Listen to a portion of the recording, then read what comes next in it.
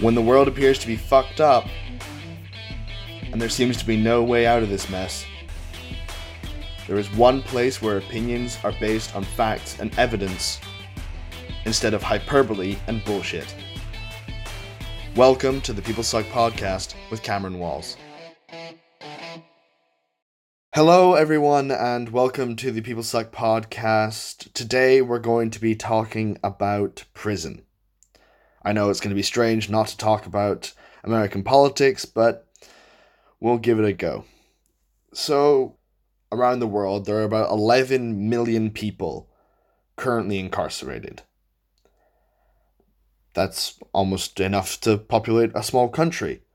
But when you look at the rankings of different countries, the US ranks second. Only second to China, who unfortunately we don't have any actual information about. There's only a rough estimate. But the US currently has around 2 million prisoners.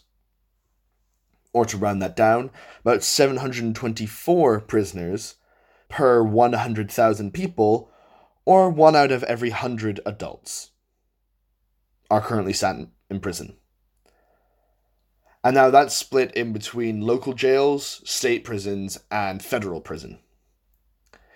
And because of this rampant population, conditions have become cramped, uncomfortable, and quite frankly, there just isn't enough room for all of the people who are currently in prison and all of those awaiting a prison sentence. So I just want to take a look at, okay, so if we have this many people incarcerated, you know, what does that look like, and how did they all get there?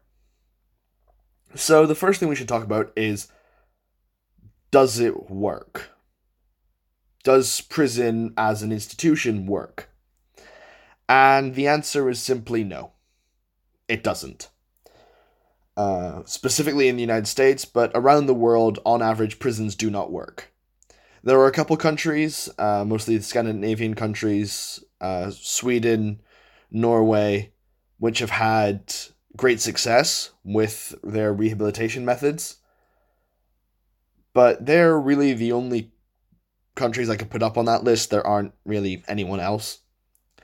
So just to give you an idea of how flawed the prison system is, a study done in 2015 in the United States found that the rate of recidivism for state prisoners was 83% over a 9-year period. Now, the rate of recidivism is the rate at which people return to prison. So if you commit a crime, you're sent to prison, what percentage of the people who are then released are going to end up coming back to prison for another crime? And that in the US over a 9-year period is about 83% of people. For federal crimes, you have about 39.8% of non-violent offenders return to prison, and 64% of violent criminals return over an 8-year period. So if we look at that as a number, out of those 2 million people currently in prison, within a decade, 1.15 million of them will end up in prison again. Which is insane. That's just ludicrous.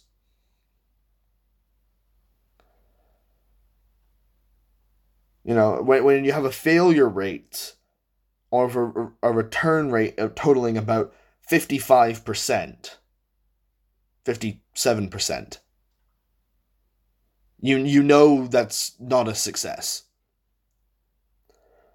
So if prison doesn't work, why are there so many people there? Well, in the US, there's something we call the 3 strikes law. Obviously, it's based on the baseball rule, 3 strikes and you're out. And this was implemented in 1994. Now, the 3 strikes law means that if you commit 3 crimes, of which one has to be a violent felony, you get a mandatory minimum of a life sentence. So, if you commit a violent crime, and then you get 2 speeding tickets, which are large enough that you have to go to court to settle them, you'll be sentenced to life in prison. And there's no exception to that rule. If you commit a violent crime, you're walking on eggshells, realistically, for the rest of your life. Until they can prove that you're not a habitual offender. But then the court gets to decide what a habitual offender is. If you commit a violent crime, and violent is not necessarily specified, if you commit one at the age of 18, and then at 25, you get a speeding ticket, and then at 27, you get another one, they could think that you're a habitual criminal and sentence you to life in prison. And that's really this, along with mandatory minimum sentences, is what saw a boom in the prison population. I mean, from the 3 strikes law alone, they did a study a decade later, in 2004, and found that almost 25% of the people in prison in the United States were there as the result of the 3 strikes law. Which means 25% of the people were serving mandatory life sentences. That's fucking insane. And that was 2004. We're 16 years on from that, almost 17 years on, because it's getting towards the end of the year. So I hate to think what that number looks like now. And as I said, the second reason for this ballooning of prison populations are mandatory minimum sentences. Back in the 1980s and the early 90s, the US government set out a federal guideline for the mandatory minimum sentences for a certain crime. So that if you commit a murder, you have to serve X amount of time in prison. The problem was, most of these mandatory minimums were put into place for drug offenses. Because in the 1980s, there was a whole bunch of anti-drug hysteria. So in order to clamp down on drug use and the sale of drugs, trafficking, etc., they set up mandatory minimum sentences to prevent that. And because of that, there's a number of people who are serving not necessarily life sentences, but a decade, 15 years, 20 years, 30 years in prison for drug possession or trafficking. And I don't know if this was part of the point, but the definition of trafficking, or the possession with intent to distribute in the US, is quite lax. I mean, if a court thinks that you have more drugs in your possession than personal use, then they could hit you with trafficking or with intent to distribute, so trying to sell it. And there's no guidelines exactly on what that means, what that amount actually equals. So there's a story of a man, the judge came out against this after the fact, but it doesn't really fucking matter. There's a man who was sentenced to 55 years in prison without parole as a non-violent first-time offender for selling small amounts of marijuana to a police informant while he had a gun, an unlicensed firearm, in his possession. 55 years for selling marijuana to a police informant, with no chance of parole. So either he will die in prison, or he'll have to wait till he's released, which will be at the age of 79. He was 24 when he went to prison, and he'll be 79 when he's released. He'll have spent half a century in prison. He had 2 sons when he was sentenced, who were 5 and 7 years old. They'll be in their late 50s before they get to see their dad again, because the US believes that mandatory minimums are a good idea, that they're a deterrent, which they aren't. There's absolutely no evidence to support the idea that mandatory minimums deter criminals. And some of them just make no fucking sense. For example, the mandatory minimum for an aircraft hijacking is 24 years in prison. The mandatory minimum for being a terrorist is 20 years in prison.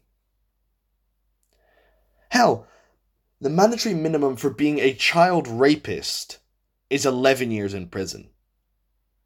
And if you're quick at math, this guy could have been an aircraft hijacking, child raping terrorist and gotten the same sentence as selling a small amount of marijuana, a drug which is now legal for at least medicinal use in almost half the fucking country.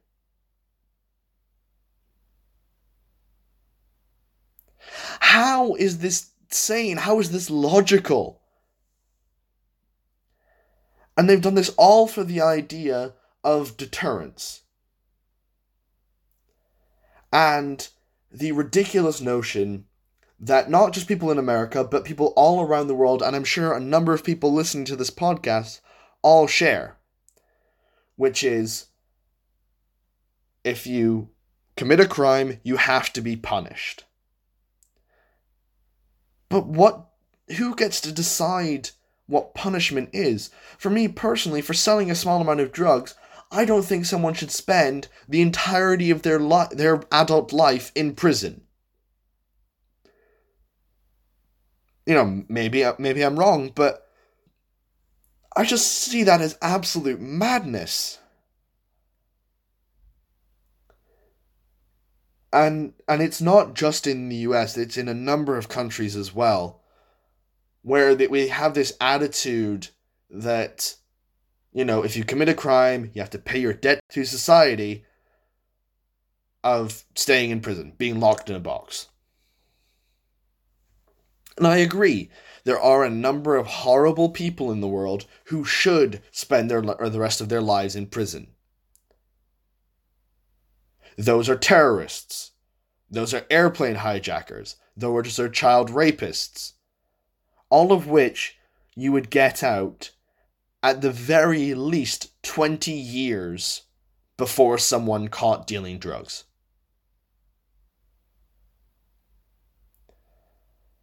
But then you have to ask yourself, okay, what happens to these people after they're released?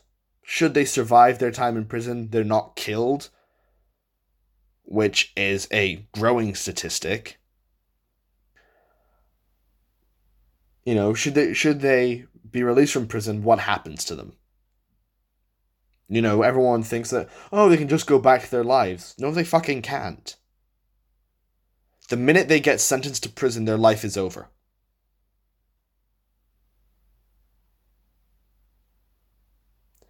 Because in a number of countries, for a number of different reasons, there are so many things they can't do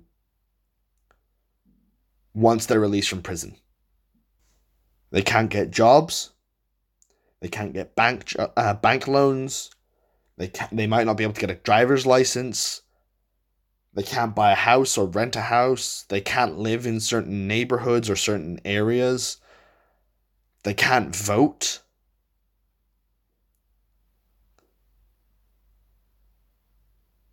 And that's just the tip of the iceberg. So, if you've paid your debt to society, you've survived your sentence, you use that time to better yourself, whether that's through getting an education, which a number of prisoners do, or helping other people. You can't do the same thing when you get out. I mean, there are prisoners who get university degrees whenever they're in prison, but they can't get a job that degree would allow them to. Hell, the most common thing to get for a prisoner is a GED, which is your high school diploma, and they can't use it. They'll end up working at a fast food restaurant or in a supermarket. Or if they're lucky, they'll work somewhere else. But for a lot of people in a lot of these places, the minute they find out that you're a former prisoner or you have a criminal record, they'll fire you because it scares the customers, or the customers will complain themselves. So I think as a society, as a species, we have to decide, do we want to focus on, sending them to prison and then them come out like nothing's happened? Or do we want to punish them and make their entire life living hell? I mean, personally, I'm all for rehabilitation. The idea that you can use your time in prison to better yourself through education, through vocational training, through charity work, whatever it is, so that when you come out of prison, you're able to be then a functioning member of society.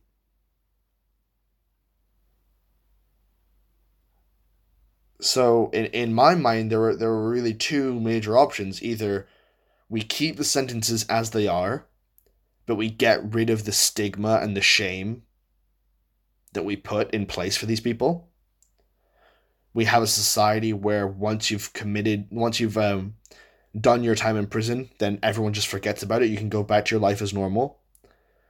Or we say, no, we don't quite forget, but we'll allow you to rehabilitate yourself.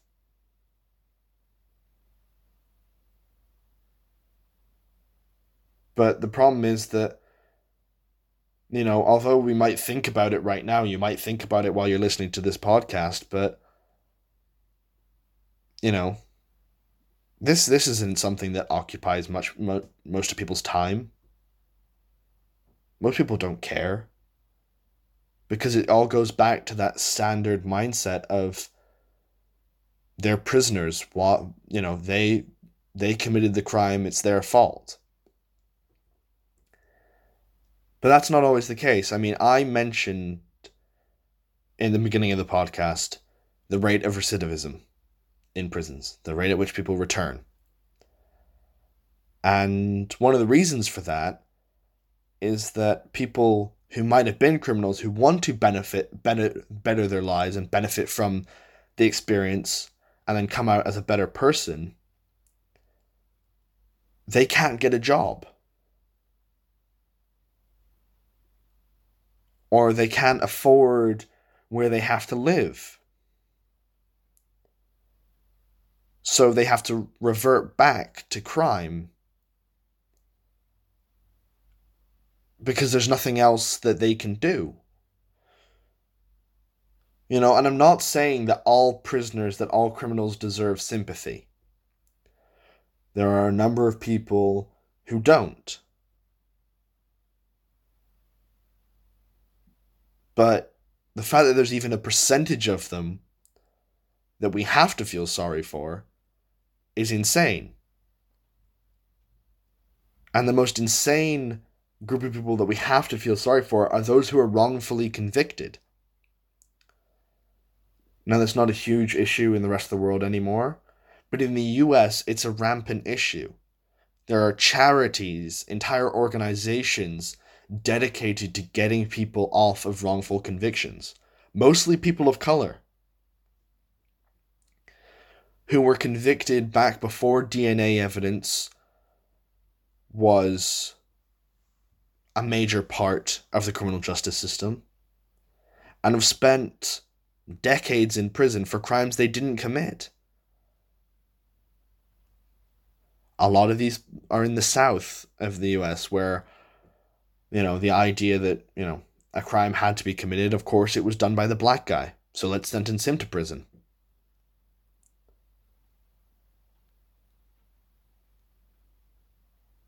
And this idea that, they must be right because, he's black, that's what they are, they're criminals. I mean, I'll even make a joke about the stereotypes.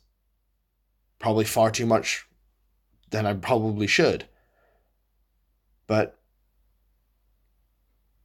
these stereotypes are based on something. So if you have all of these people who get sent to prison for decades, with no chance of living afterwards, and who we've turned into pop culture and movies and books and, TV shows.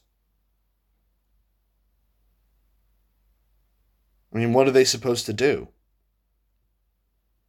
How are they supposed to, become functioning members of society again?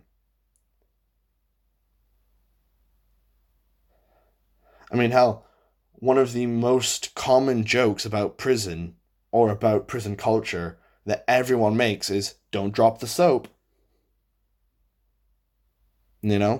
Watch out when you're in the shower. And that's us making fun of one of the most horrific parts of prison culture because we've become so desensitized to it that it doesn't bother us anymore. And I'll admit, I've done the same thing. I'm not innocent in this respect. But if we're going to have a serious conversation about what to do about the criminal justice system and about prison sentences, then we need to stop thinking that you can make pop culture references or jokes about some of the most horrific things that happen to these people. And it can't just be a side thought. You can't listen to something or watch something on TV and then turn around and think, oh yeah, I'm done. I've done my part. I'm aware of this problem now. Because awareness doesn't do jack shit. I mean, yes, it's the first step in the right direction. But unfortunately, after that first step, there are 1,000 more that need to be taken in order to get to the fucking destination.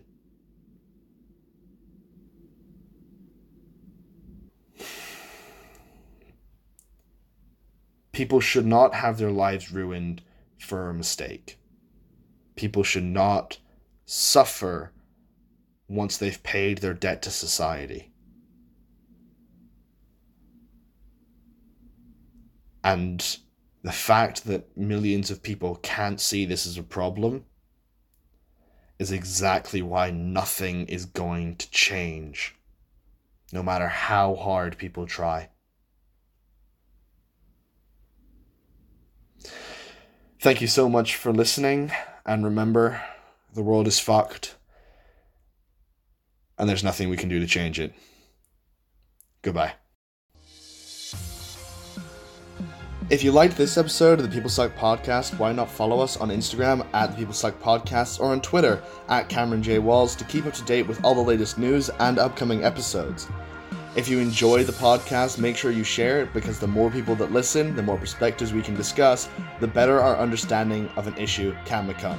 Until next time, thank you so much for listening. Goodbye.